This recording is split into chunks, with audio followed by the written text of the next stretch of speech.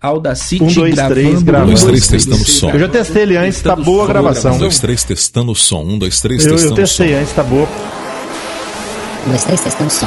Quantos anos faz que você tá ficando? Você está se alimentando de maná com cevada.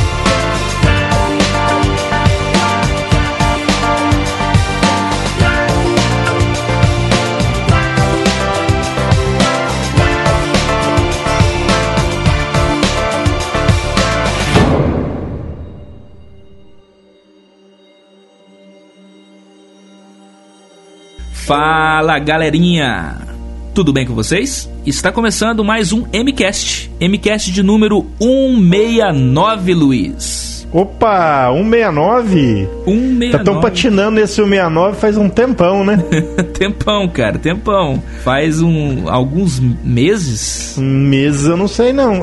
Não, faz mais de um. Faz mais de um, né? Parece que aquela profecia do Paulo Rena finalmente está se cumprindo, né? Ele falou assim que o MCast começou a ser semanal, depois passou a ser de 10 em 10, 15 em 15 dias, e agora mensal. E agora mensal sem o Paulo Reina. Sem... O Paulo hoje não está gravando conosco porque ele mudou de casa, né, Luiz? Mudou de casa. Mudou de casa. Como diz da linguagem gringa, por motivo justo. Por motivo justo, né? Por motivo justo eu não fui na igreja hoje. Não existe motivo que justifique ser ali na igreja, não, rapaz. Aqueles irmãos que só faz oração, tipo assim, eu faço oração para todos aqueles que não vieram por motivo justo. E por aqueles coitados, aqueles que estão... Os coitados, vamos dizer assim, né? Os que estão desgarrados mesmo, que não querem nem saber de igreja, que é um motivo injusto. Pensa ele. E eles que precisam de mais oração, mas eles não ganham oração não, Luiz. Só ganha oração aquele que é por motivo justo. Essa oração do motivo justo aí é do fariseu. O outro que é do publicano. MCast 169, Luiz. E qual que é o título do MCast 169? Rapaz, quem tem boca vai a Roma. Não é esse título. Não, a gente vai provar pra vocês que esse ditado aí é fuleira. Furada. É furada. Quem tem boca vai a Roma, não, né, Luiz? Não vai a Roma. Quem tem algemas vai a Roma. Quem tem algemas vai a Roma. É isso que aconteceu com o saudoso apóstolo Paulo, né? Grande Paulo. Inclusive, aliás, a gente precisa só dar um toque que nós vamos estudar nesse trimestre, né, Dalmo? Isso. A carta aos romanos, né? Nesse trimestre ou então nesse mês que a gente gravou, né? Isso. A gente vai começar a dar uma pincelada da carta aos romanos. E quem que escreveu essa carta, Luiz? Foi o apóstolo Paulo que escreveu aos romanos. Apóstolo Paulo. Quem que pregou o evangelho em Roma? Você ouvinte está dizendo que foi Paulo? Você se engana. Ninguém sabe, Vodalmo. Isso do estudo da semana que ficou interessante, né? Ninguém sabe, ninguém pode afirmar ali 100% como a igreja de Roma se formou. A igreja de Roma é aquela... O que é igreja, né, Luiz? Aquele grupo de pessoas que receberam as boas novas do evangelho de Cristo Jesus. E esse grupo de pessoas formam uma igreja. E essa igreja está concentrada na cidade de Roma. A Bíblia diz que lá é uma igreja forte. Porém, ninguém sabe quem formou essa igreja. Existem algumas conjecturas, se assim podemos dizer, Luiz. Palavra bonita, né, cara? Chique. Bonita. De que talvez... pode ter sido Paulo, será? Bem antigamente? A gente não sabe. Talvez pode ter sido Lucas, a gente não sabe. Talvez pode ter sido alguém que ouviu a mensagem ali de Pedro lá no Pentecostes. E o camarada... porque em Pentecostes tinha romanos ali, né? Você vai no capítulo 2, você lê lá, tinha romanos ali. Tinha um galerão lá de tudo quanto é nação, né? Tinha, inclusive os judeus lá de Roma, que se converteram ao cristianismo. Aí qual que é essa conjectura? Só para entrar em mais um pouquinho de detalhes, quando você vai nesse capítulo 2 aí de Atos, você percebe que existiam esses romanos aí, né? Que viviam lá em Jerusalém. Quando você vai no capítulo 8, aí na perseguição de Paulo, a igreja, que no caso ele era Saulo ainda, você vê que o povo dispersou, cara. Você pega lá Atos 8:1, naquele dia levantou-se grande perseguição contra a igreja em Jerusalém, e todos, exceto os apóstolos, foram dispersos pelas regiões da Judéia e Samaria. E provavelmente, conjectura nossa também, né? Esses judeus se converteram ao cristianismo lá em Pentecostes, voltaram lá para Roma e pregaram o evangelho. Essa é uma E um ponto interessante também que a igreja de Roma era uma igreja forte e Deus estava com essa igreja. E Paulo tinha consciência disso, viu, Luiz? Ô Dalmão, isso mostra que Deus não precisa de mim nem de você, não. Quando ele pede pra gente pregar o evangelho, é um favor que ele tá fazendo pra nós, cara. Tem gente que acha que vai levar Cristo pros outros, né? Não, você vai lá no teu irmãozinho, preciso levar Cristo pro povo lá de fora, né? Você que é de alguma igreja e fala, não, mas coitado do povo lá de fora. Ô, meu filho, coitado de você. Aqui, ó, Roma já é uma prova viva que Deus usa quem ele quiser para pregar o evangelho. E detalhe, interessante isso, porque quando nós pregamos o evangelho, cara, a gente tá levando primeiramente Cristo pra gente, pra depois levar pros outros. Acaba que faz melhor pra gente. Deu pra você entender, né, Luiz? Sim, tipo assim, faz melhor pra gente. É como se a pregação primeiro fosse pra nós e depois pra outras pessoas. Então, assim, como você disse, é um favor, cara, que Deus faz pra gente, porque se a gente não tivesse nisso, né, pra todos vocês que pregam a palavra, você que tá falando um bom dia pra alguém, você tá pregando a palavra de Deus, sabia disso? Tá pregando a palavra de Deus, lógico que tá. Então, se todos vocês que pregam a palavra de Deus, Deus tá fazendo tão bem pra você, porque se você não tivesse pregando a palavra dele, você estaria fazendo coisas que, nossa, é preferível nem mencionar. Coisas terríveis. Agora, uma curiosidade, o que tem a ver essa epístola aos Romanos para nós hoje, crentes modernos, digamos assim? Você é um crente, se você crê em alguma coisa, um crente moderno do século XXI. Uma carta que foi escrita lá no primeiro século, cara. A gente precisa entender, Luiz, para quem Paulo escreveu essa carta. A gente tá falando que Paulo escreveu a carta para os romanos, né? Beleza. Então, se a gente levar lá essa carta lá na cidade de Roma hoje, falar isso aqui, gente, ó, tem uma carta aqui que Paulo escreveu para vocês. Hoje em dia, será que é o mesmo contexto da época que Paulo escreveu a carta? Não. Aí, não é o mesmo contexto. Porém, muitos ensinamentos que existem servem hoje também, não só para o contexto de Roma atual, mas para o contexto meu e seu. Porque e seu também, ouvinte que está aí acompanhando o MCast conosco. Você sabe por que serve, Down? Porque no século XVI serviu para um cara muito importante na Reforma Protestante. Que viveu, sabia disso? E lembrando que esse cara viveu bem depois do apóstolo Paulo. Foi. Qual que é o nome dele? Quem é? Martim Lutero, cara. Martim Lutero. Tem uma história interessante de Lutero, Dalma. Vou até dar uma ilustrada. Lutero, em 1511, ele estava ali numa escada, né, chamada Escada Santa. Essa escada, ela se encontra lá em Roma. Ele estava fazendo uma visita a Roma e ele, segundo a tradição católica, as pessoas nessa escada, elas se ajoelhavam e subiam a escada de joelhos. Essa escada, ela estava na residência de Pilatos, lá em Jerusalém, e ela foi transferida lá para Roma. E os fiéis, eles subiam de joelhos nessa escada, na escada de 28 degraus. E Martim Lutero estava nessa escada num dia lá, de joelhos, subindo a escada. E na metade do caminho veio na mente dele o texto de 1 Romanos 17, que fala, ele lembrou desse texto, que fala que o justo viverá pela fé. Aí diz que ele se levanta, isso aí você pode procurar em arquivos de história, tá registrado lá. Fala que ele se levantou em silêncio, cara, e foi embora. E a partir dali ele começou a compreender isso e estudar. O livro de Romanos hoje, o livro de Romanos naquela época fez uma diferença enorme para Martim Lutero e para nós hoje, né? Porque através dessa reforma protestante, hoje você pode dizer, por exemplo, se você é ateu, que você é ateu e não é jogado na fogueira. Isso. E outra coisa, né? Vale ressaltar que essa reforma protestante está fazendo aniversário de 500 anos. 500 anos. Ou seja, então essa epístola aos romanos não foi unicamente importante para Lutero ou para os romanos do primeiro século, é importante também para nós cristãos modernos, porque a grande questão que Paulo está abordando, nós vamos compreender durante os estudos aí, a grande questão é o problema da salvação e muitas outras questões. Existem várias questões importantes nessa epístola que nós vamos estudar. Nós sabemos que Paulo, ele combatia muitas heresias, e Paulo, ele era um missionário. Tempos em tempos, Paulo ia para uma região para pregar o evangelho de Cristo. E Paulo teve uns probleminhas em algumas igrejas, e a última igreja que Paulo havia passado antes de escrever a carta aos romanos, né, a igreja de Roma, Paulo havia passado pela igreja da Galácia. Sim. E Paulo, ele observou aquele problema que havia ali entre os Gálatas. Que problema que é esse, Luiz? Aquele problema que alguns judeus convertidos ao cristianismo começaram a obrigar a galera lá, falando que eles tinham que circuncidar, não é isso? É querer voltar ao regime da lei. Isso, é. Você é cristão, mas você precisa guardar a lei igual os judeus guardam.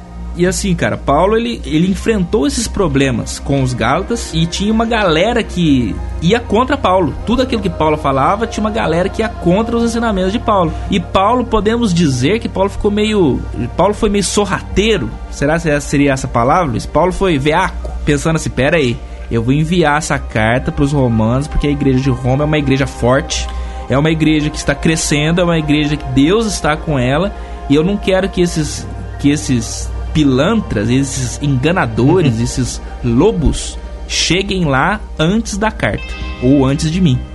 Paulo enviou essa carta para os romanos como se essa carta fosse, pera aí gente, vai aparecer entre vocês falsos mestres, então já estou alertando isso, porque Paulo não queria ver as heresias entrando na igreja de Roma.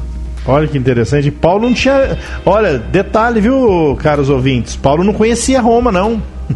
Ele escreve essa carta, segundo alguns textos aí, na cidade grega de Sencreia, parece que é próxima a Corinto. Isso está lá em Romanos 16, 1-2, indica lá que Paulo provavelmente escreveu isso nessa cidade aí. Isso, naquela essa região carta nessa lá, cidade. Eu já fui passar uns tempos lá, Luiz, é muito bonita a região. É bonito? É. Mas você foi algemado ou você conseguiu fazer um plano na CVC aí? Imagina, cara. Vamos imaginar, Luiz, você falou da CVC, né? Imagina que Paulo tinha uma grande vontade de ir até Roma, conhecer a igreja de Roma. E Paulo começou a fazer ali um parcelamento da CVC, né? Ah, não, quem sabe um dia dá pra mim ir lá. Acontece que Paulo não tinha tempo, cara, pra viajar pra Roma, porque Paulo tinha outras preocupações. Foi isso mesmo? Que tá dizendo o guia de estudos aí? Foi não. Tinha sim, ué. E aquela preocupação que Paulo tinha, que, pera lá, Roma já tem igreja, então eu preciso ir pra um lugar que não tem igreja. Que aí Paulo tinha essa preocupação, não, pera aí, eu quero ir pra Roma, mas a minha viagem em Roma não vai ser tão produtiva como se eu fosse pra um lugar que não tivesse uma igreja cristã ainda. Então é preferível, já que eu sou um missionário Paulo, eu ir para um lugar que as pessoas não conhecem a respeito da palavra de Deus, da esperança do evangelho, e eu formo uma igreja naquele local, e depois, se der um tempinho, eu dou uma passada em Roma para resolver os problemas lá. Mas por enquanto, enquanto eu não consigo dar uma passada em Roma, eu vou enviar minha carta para eles, porque o Espírito Santo vai atuar nessa carta aqui, vai atuar na mente deles, e eles já vão se precavendo quanto aos erros e enganos. Não, em Romanos 15, do versículo 22 em diante, mostra um pouquinho por que Paulo não visitou os irmãos lá de Roma. Fala lá assim, ó, versículo 22. Essa foi a razão porque também muitas vezes me senti impedido de visitar-vos. Versículo 23. Mas agora, não tendo já campo de atividade nessas regiões e desejando há muito visitar-vos, penso em fazê-lo quando em viagem para a Espanha. Pois espero que de passagem estarei convosco, que para lá seja por vós encaminhado, depois de haver primeiro desfrutado um pouco a vossa companhia. Ou seja, olha que interessante, Paulo já não tinha nenhum campo, não tinha nada para fazer lá em Roma, porque já o evangelho foi pregado lá, cara. E detalhe, Luiz, o objetivo era Espanha. O objetivo era Espanha. Ele ia para Roma de passagem, né? Só pra dar um alô pra galera, né? Acontece que esses planos que Paulo tinha pra ir pra Roma de passagem e tudo mais, aquele financiamento da CVC, né? Vou dar uma passadinha ali. Como se fala quando uma pessoa pega um avião e o avião tem que ir numa cidade e depois ir pra outra? O que é, cara? Fazer escala. Os planos de Paulo é ir pra Roma de escala. Acontece, Luiz, que os planos de Paulo em algum ponto deu errado. Não que deu errado, mas não foi da maneira que ele havia planejado. Podemos dizer que Deus, ele atuou em todo aquele contexto, em toda aquela história, em tudo aquilo que aconteceu com Paulo, e fez Paulo chegar a Roma de maneira muito melhor do que se ele chegasse segundo os planinhos que ele tinha. Por quê? Muito melhor na ótica de Deus, né? Isso. Que na ótica do homem, ó, o livro de Atos, capítulo 28, 16, né? Eu tenho um programa humorístico que eu assisto, tem um moreninho que trabalha lá que trabalha na lanchonete. Aí ele, às vezes, tá observando duas pessoas conversar na rua. Eu fico imaginando assim, ó. Lucas escreveu o livro de Atos falando assim, ó: uma vez em Roma foi permitido a Paulo morar por sua conta, tendo em sua companhia o soldado que o guardava. Esse rapaz ia falar assim: ah, tá, foi preso. Tipo assim, né? Em outras palavras, foi em cana. Olha como é que Lucas foi suave, cara. Uma vez em Roma foi permitido a Paulo morar por sua conta, tendo em sua companhia o soldado que o guardava. Não, ele tava preso com o soldado lá, vigiando. Cara, gente boa. O engraçado disso tudo é que quando que Paulo chegou em Roma, a galera, os romanos já pensaram assim, quem não conhecia, nunca não havia ouvido falar da fama de Paulo, né? O apóstolo, o pregador, o judeu que perseguia cristãos, né, antes da conversão e tudo mais. As pessoas que olhavam para Paulo olhavam e viam nele apenas um condenado, cara, apenas um criminoso.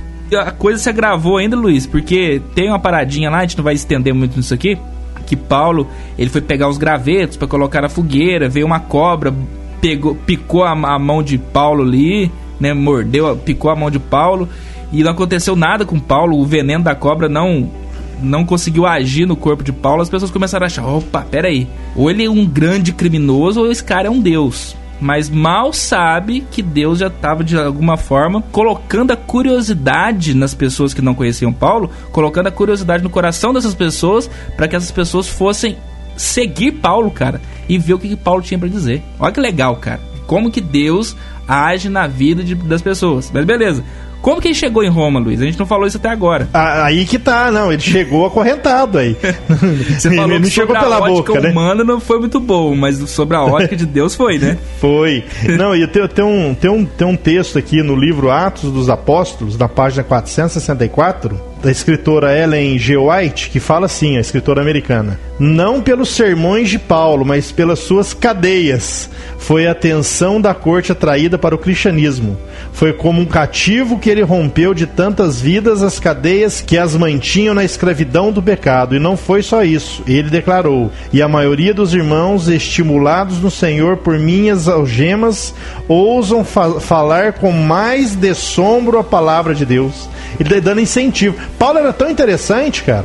Paulo, quando ele chega lá, quando a gente estudou no trimestre passado o livro de Gálatas, tá lá esses judeus tentando falar pro povo da Galácia voltar a ser circuncidado, né?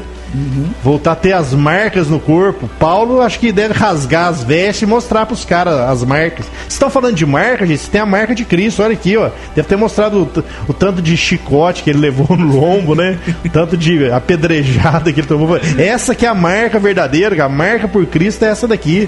E os caras continuam insistindo sobre lei, ele pega e fala. Vocês estão falando de lei pra mim? Eu fui circuncidado ao 8º dia, rapaz.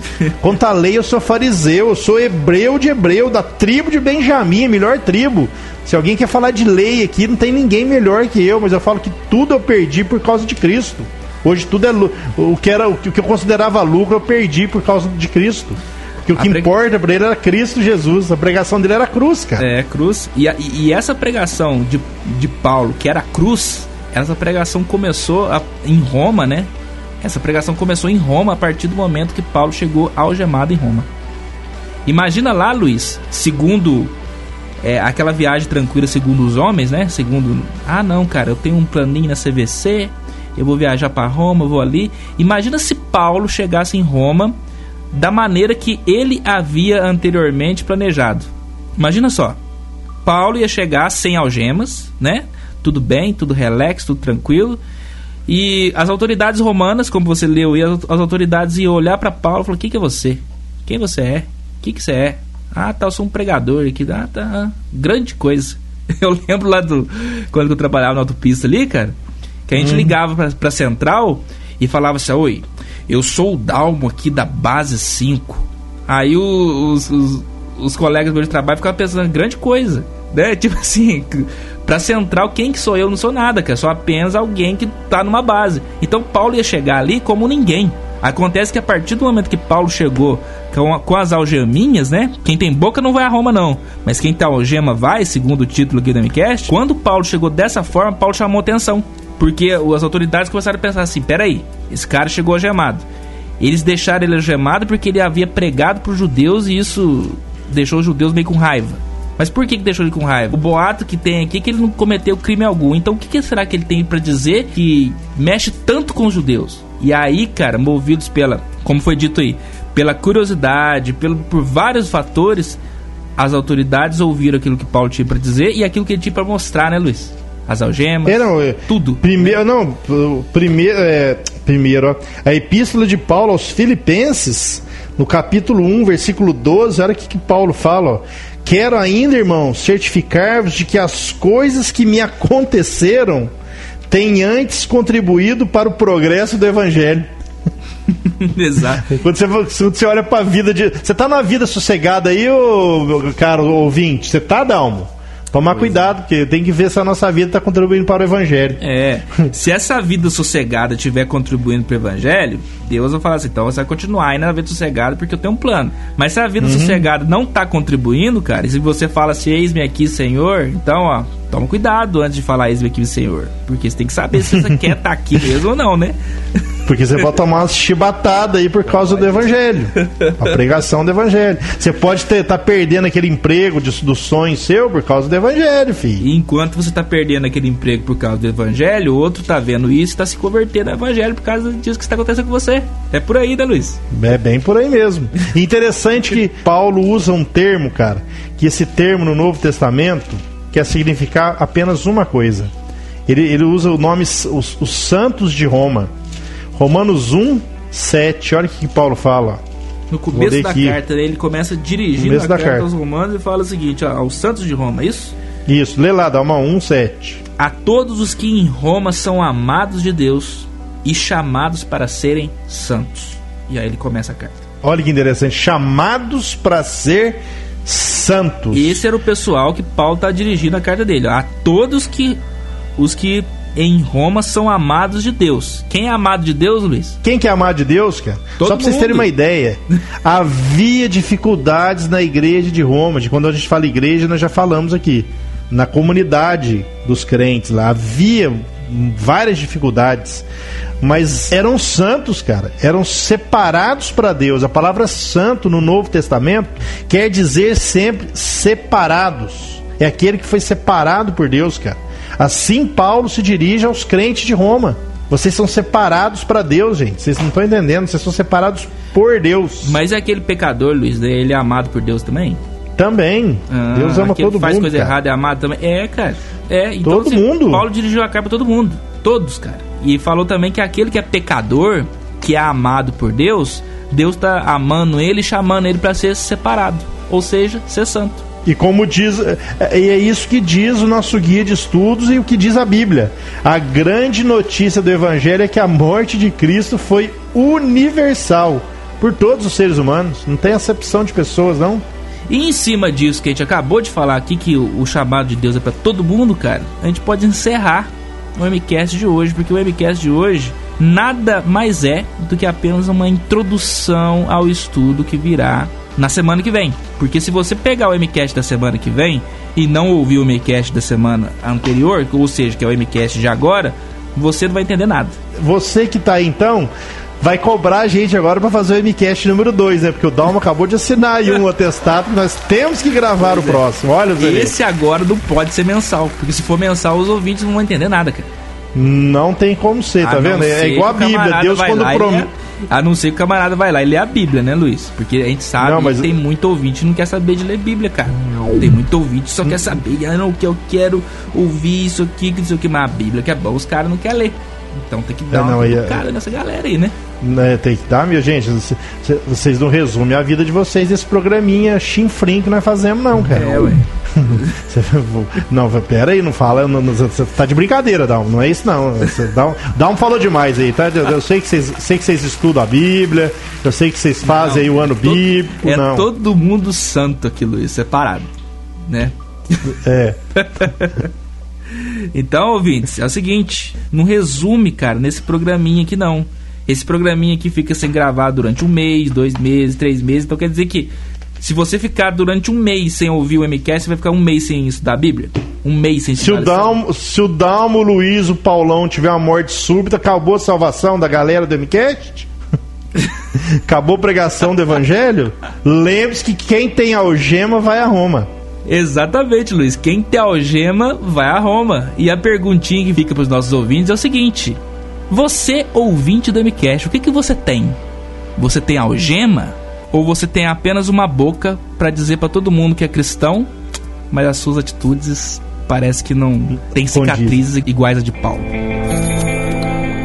Eles são hebreus, eu também sou. Eles são israelitas, eu também sou. Eles são descendentes de Abraão, eu também sou. Eles são servos de Cristo, eu também sou, pois eu tenho trabalhado mais do que eles e tenho estado mais vezes na cadeia. Tenho sido chicoteado muito mais do que eles e muitas vezes estive em perigo de morte. Em 5 ocasiões os judeus me deram 39 chicotadas. 3 vezes os romanos me bateram com porretes e uma vez fui apedrejado. 3 vezes o navio em que eu estava viajando afundou. E numa dessas vezes passei 24 horas boiando no mar. Nas muitas viagens que fiz, tenho estado em perigos de inundações e de ladrões, em perigos causados pelos meus patrícios, os judeus, e também pelos não-judeus. Tenho estado no meio de perigos nas cidades, nos desertos e em alto mar, e também em perigos causados por falsos irmãos. Tenho tido trabalhos e canseiras. Muitas vezes tenho ficado sem dormir, tenho passado fome e sede, tem me faltado casa, comida e roupas. Além dessas e de outras coisas, ainda pesa diariamente sobre mim a preocupação que tenho por todas as igrejas. Quando alguém está fraco, eu também me sinto fraco. E quando alguém cai em pecado, eu fico muito aflito. Se existe motivo para eu me gabar, então vou me gabar das coisas que mostram a minha fraqueza. O Deus e Pai do Senhor Jesus, o Deus que é bendito para sempre, sabe que não estou mentindo.